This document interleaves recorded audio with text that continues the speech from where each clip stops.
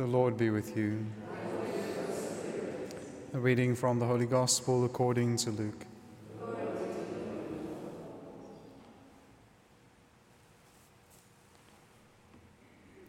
Jesus went out into the hills to pray, and all night he continued in prayer to God.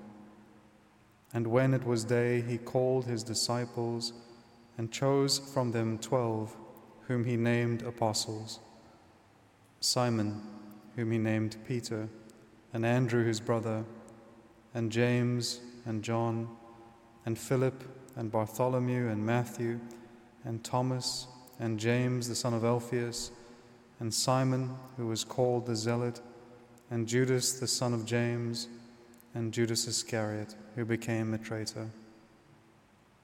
And he came down with them and stood on a level place, with a great crowd of his disciples and a great multitude of people from all Judea and Jerusalem and the sea coast of Tyre and Sidon, who came to hear him and to be healed of their diseases. And those who were troubled with unclean spirits were cured, and all the crowd sought to touch him, for power came forth from him and healed them all. The Gospel of the Lord.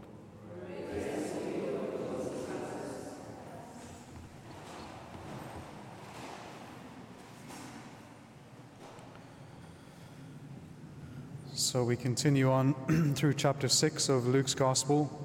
And what we saw yesterday was the sign of the restoration of God's people. So the restoration of the withered right hand represents, as we said, the sign of that restoration, because as we had in the Old Testament, the example of Jeroboam, but also we have that example from the Psalms. It says, "By the rivers of Babylon we sat and wept. If I forget you, Jerusalem, let my right hand wither." And so this restoration of the right hand represents the remembrance of Jerusalem, as we were saying, the restoration of God's people, but also it is that orientation towards the temple. And so now, as Christ, who is the true temple, the living temple, the body of Christ being that new temple for us, what we see now in the next scene, the scene that we have today, is how the Lord is going to do that. So yesterday we saw what the Lord is going to do, the sign of the restoration of his people. Now we see immediately he goes and sets about that restoration by the establishment of his church. And the first thing that he does for restoration, he goes into the hills to pray. And so the Lord obviously has no need of praying. He does not need to pray. And so whenever we see the Lord praying, it is more that he is giving us an example. So he is instructing us by his example in terms of how we are supposed to act. And so he goes up into the hills to pray, and all night he continued in prayer to God. And so this is the source of that restoration for his people. And also it is the source of restoration for ourselves in our own lives. Everything begins with the relationship between Christ and his heavenly Father. Everything is sourced back to the Trinity and to the life of the Trinity. That is the source of restoration. And so the Lord shows this, that before everything, there is this relationship between the Son and the Father.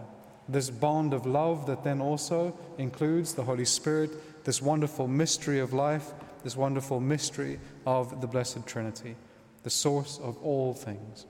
And so it is in and from this relationship, this love that is the Trinity, that is God himself, that all things begin.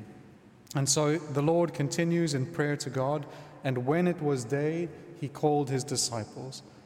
As some of the church fathers say, is that the Lord's instruction shows us that before any action, there should be prayer. Before any activity, there should be contemplation. Before we go and do, we must first be. We must be in this relationship with God before we go and try to accomplish his works. Without establishing that relationship first with God, we run the risk of simply becoming hypocrites, that our actions do not manifest what is a true interior life and a relationship with God himself. And so we also must daily go into the hills and pray, if you will, meaning going up to the high places and communing with God. That must be our foundation in our own life, especially with regards to restoration. Then what the Lord does is, after he has prayed, it says he calls his disciples. In the Greek it says he called them to himself. And so this is the next step in this restoration of his people. First, it's the relationship with the Heavenly Father. Then it's the relationship between the apostles and Christ himself. And so what we see here is that the Lord is calling each of us to himself. We must first move close to him before we can then attempt to go and draw others to Christ as well. And so he chooses from them 12. This is his choice. And even that's what it says in Scripture. Remember, it was not you who chose me, it was I who chose you. The Lord is the one who first is the one who begins this relationship. He chooses us and calls us to himself. He does this for us through our life of the sacraments, through our life in the church. He calls us close to himself. Through our life of personal prayer as well, we come to know Christ. Then it gives us the list of these apostles meaning those who are sent. And so now this is the next step in restoration of his people. First, it is a calling to himself. Then it is a sending away from himself. And that sending is a sending of those who have entered into this life with him. And then what happens is, it says he came down with them and stood on a level place. And so this is very interesting. So what we see here is, in a certain sense, symbolized the two great commandments of love. There is a vertical plane. He goes up first and down with his disciples. Now it says there is a horizontal or level plane. So the first movement representing love the Lord your God with all your heart, with all your soul, with all your mind. Then the level plane representing love your neighbor as yourself. And so represented even in their activities is these two great commandments of love. And then this love is exercised for teaching and for healing. And so immediately it says great crowds, a multitude of people are coming now to Jesus. And they are coming from all over. They're coming both from the Jewish regions, but also from the pagan and Gentile regions. They're coming from Tyre and Sidon and the sea coasts as well. And they all come to be healed of their diseases. A wonderful symbol of this restoration that Christ is going to work, not only for the Jewish people, but for the Gentiles, for all nations. This is the restoration of God's people in the complete sense in Christ. And lastly, as we were saying, with regards to Christ being that new and living temple, we can see that they all wanted to touch him because they knew that contact with Christ was also then to receive power and healing and grace. They simply wanted to be in contact with the person of Jesus Christ because they knew that to touch him was to be healed. And so also that is the way in which he continually renews his people. The presence of Jesus Christ in the midst of his people, and that mystery is here for us in the Blessed Sacrament. The Lord is here for us, that we can also have contact with him, that we can also reach out and touch him, not only with anything that is exterior, but we can also receive him into ourselves and have this beautiful intimacy and contact with Christ, which then becomes our source, the foundation from which we live.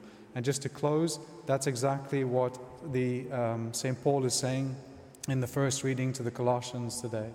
He's saying, as you received Christ Jesus the Lord, live in him, be rooted in him, built up in him. This is the source, this is the foundation, this is our stability. Amen.